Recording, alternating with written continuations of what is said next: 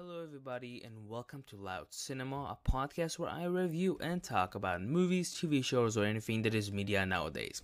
I'm your host, Orlan Harris, and in today's episode, I will review the brand new film, Free Guy. This film has been pushed back non-stop throughout the pandemic, but it's finally here, and I have so many thoughts on this film, so let's get started.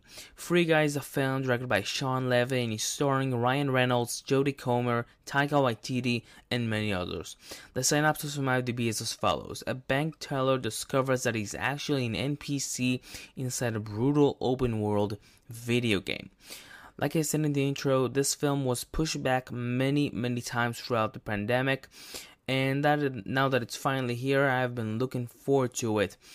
And I've been looking forward to this film for a while, and it looked like a ton of fun, like a film I would just have fun watching and smile during. And I'm happy to say that, well, not exactly happy, but I'm happy to say that this is exactly what I got.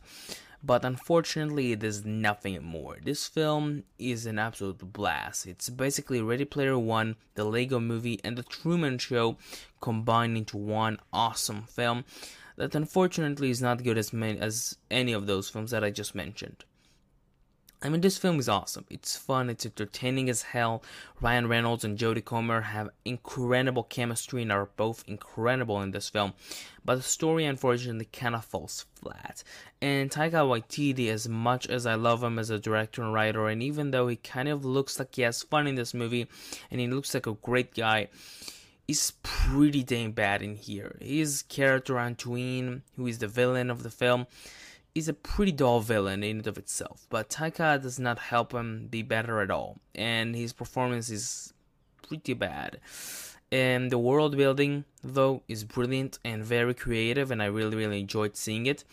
And I would say this is probably one of the best video games movies ever made, which doesn't say something, because I think the best that I've ever seen before was maybe Sonic, and I think I give it like 3.5 stars or something like that.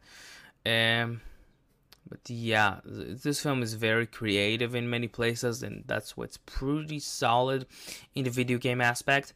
And it is one of the best video game movies ever made when it's inside the game and not outside of it. Audiences are going to eat this up, though. It's going to be a big success with audiences, and it's very fun, entertaining as hell.